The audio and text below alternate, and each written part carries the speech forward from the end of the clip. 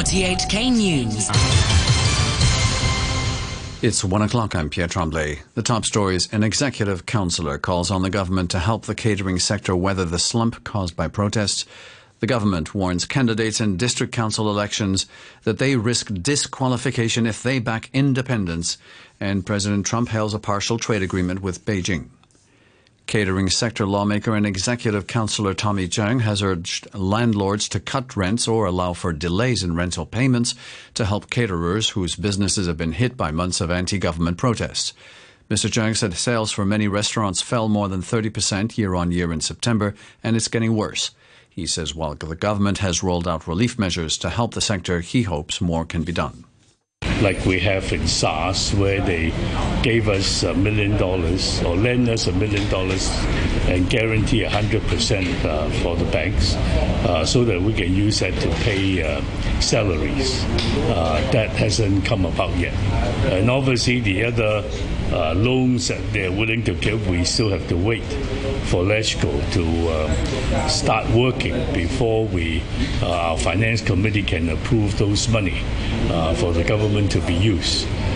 Not just the government. We need all landlords to come in and help.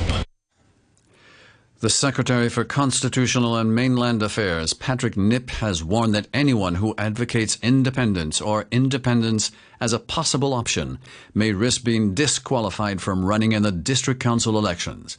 Asked whether Demosisto leader Joshua Wong, who advocates self-determination for Hong Kong and earlier announced that he would run in the election, would be disqualified, Nip said he would not comment on individual cases. But he said election officers will decide whether to allow a candidate to run in accordance with the law. It's very clear that one of the requirements, which is, as confirmed by the court, is a substantial requirement that the candidates must uphold the basic law and pledge allegiance to Hong Kong Special Administrative Region. And we know that very clearly in basic law and also in accordance with one country, two systems principle, Hong Kong Special Administrative Region is part of China. So anyone who advocates independence or independence as a possible option, I think is very clearly that is inconsistent with one country, two systems and the basic law. Education Minister Kevin Yang says students should not exert group pressure on teachers holding different political views from their own, saying this would affect freedom of speech and academic freedom. Mr. Yang was responding to an incident in which Polytechnic University lecturer Chan Wai-keung, who had told media that anti-government protesters must be severely punished, was surrounded and shouted at by a group of students on campus. President Trump has hailed a partial trade agreement signed with China that will see the United States postpone a tariff hike on Chinese goods set to come into effect next week. Speaking to reporters at the White House, Mr. Trump said the deal, which covers agricultural purchases and intellectual property, would be great for both countries, and he thanked the Chinese negotiators. The Vice Premier, I want to just thank you very much for being here with your team. You're very tough negotiators. Congratulations. But it's something that we both realized right from the beginning is very important, not only for China, not only for the U.S., but for the world. The agreement will be finalized over the next few weeks. It does not address existing tariffs. The United States has warned that it's prepared significant new sanctions against Turkey over its incursion into northern Syria. The Treasury Secretary, Stephen Mnuchin, said the sanctions could be activated if Turkey were to take further military action against Kurdish forces there. The announcement was made shortly before the Pentagon said U.S. troops stationed near the northern Syrian town of Kobani had come under fire from Turkish position. Turkey has denied deliberately targeting U.S. soldiers. The BBC's Orly Guerin reports. Here's Turkey's response to international calls for an end to its offensive. Its forces continuing to pound northeastern Syria, creating a new landscape of the displaced. 100,000 people and counting in just 3 days. And tonight we found more convoys heading for the border for an operation that is strongly supported at home. You're listening to RTHK. The time is 1:05.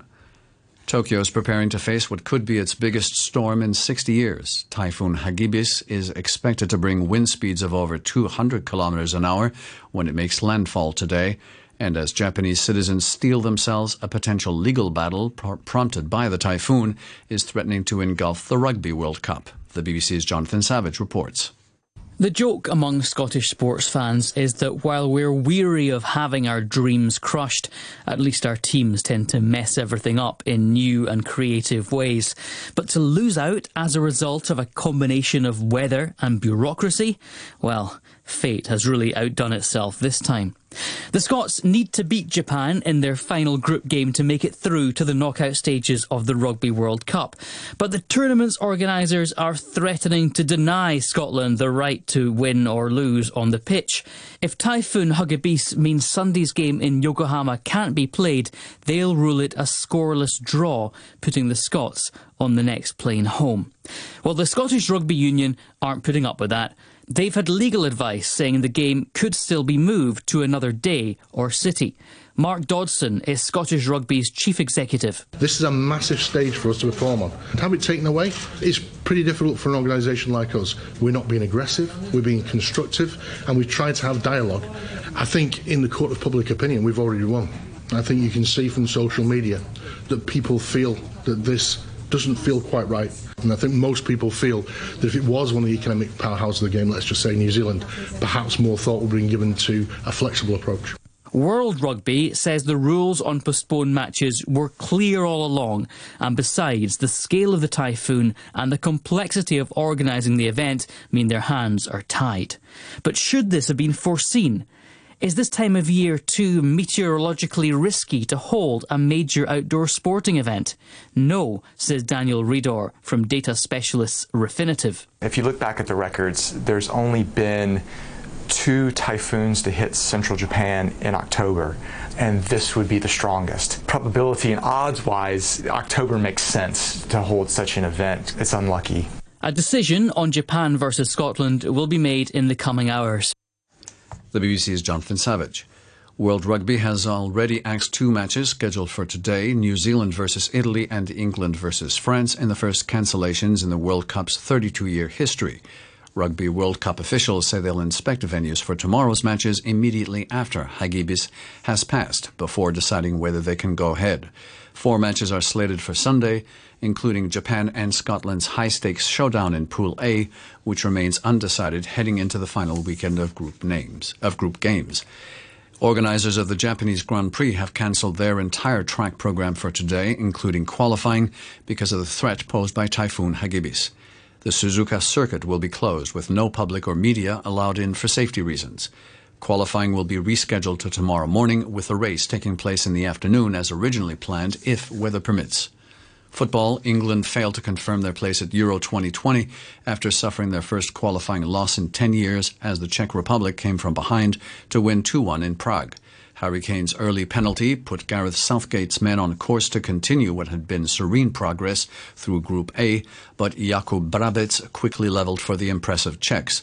In the other Euro qualifier games, Montenegro and Bulgaria drew 0-0, Portugal beat Luxembourg 3-0, Ukraine beat Lithuania 2-0, Andorra beat Moldova 1-0, France beat Iceland 1-0, and Turkey beat Albania 1-0. With a look ahead to more football action this weekend, here's the BBC's John Bennett. The European Championship qualifiers take centre stage this weekend in the international break. Italy will be looking to continue their great form under manager Roberto Mancini when they take on Greece in Rome. 6 victories out of 6 have taken Mancini's side to the top of Group J with 18 points. Greece, on the other hand, are struggling with just 5 points. Like Italy, Spain also have a 100% record in Group F after 6 games. They take on Norway in Oslo. If he plays, Sergio Ramos will become Spain's outright most capped player of all time. The Real Madrid defender currently shares the record of 167 international caps with Spain's former keeper Iker Casillas. Several Premier League players will be involved in a key game in Group D. Christian Eriksen's Denmark host Granit Xhaka's Switzerland in Copenhagen. Denmark are second on 9 points, with Switzerland in third on 8 points. To end the news, our top stories once again. An executive councillor calls on landlords to help the catering sector weather the slump caused by protests. The government warns candidates in district council elections they risk disqualification if they back independence. The news from RTHK. Radio 3.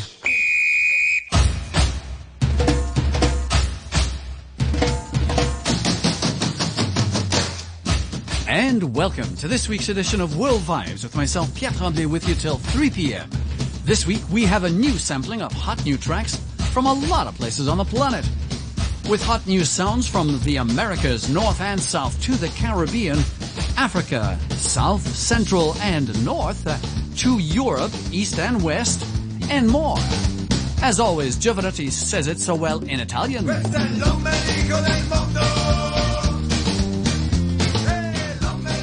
We're still the belly button from the world.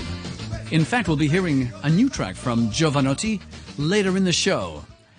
Starting us off, however, is a re-release of an incredibly successful album. Something like 20 years ago, 1998, was released the first solo album of one very famous Manu Chao, Clandestino. Clandestino, name of the album, his first debut solo album after having left his band Mano Negra. Manu Chao, born in Paris of Spanish parents, and singing in a lot of languages: Spanish, French, Portuguese, Italian, Arabic, and English, of which this next track, which is being re-released, Clandestino, or Clandestine from the Spanish, is of course all about immigrants, illegal immigrants, displaced people. And the whole album has been re-released, and this track in particular on the charts, Bloody, Bloody Border. It's apparently composed by Manu Chao after he visited the conditions of a migrant camp in Arizona in the USA in 1997. So it's about Mexicans and other Latinos crossing the border illegally into the US in those days, in the late 90s, where they were stuck in camps, some of them in Arizona. Border, Bloody Border, Manu Chao. Re-released from 1998. Arizona blues no more. Arizona rest no more. We want freedom to cross the borderline. Freedom's no crime. Let peaceful river flow. Let the people come and go. We want freedom to cross, freedom to pass, never last. Arizona blue. Bloody, bloody border. No more. Arizona rest.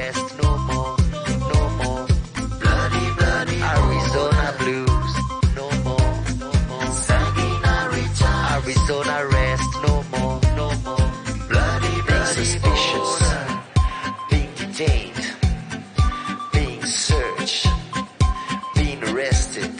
Bloody, bloody border. Immigration laws, Arizona crows. Immigration laws, Arizona crows. No more. Bloody, bloody border. No more. 287G. No more, no more. Bloody, bloody border. SB1070. No more. We want freedom to cross the borderline. Freedom's no crime. Let peaceful river flow. Let the people come and go. We want freedom to cross, freedom to pass, never last. Arizona blue. Bloody, bloody border. Arizona rest, no more. Arizona blues, no more, no more. Bloody, being suspicious, no more. Being searched, being detained, no more, no more. Bloody, bloody border.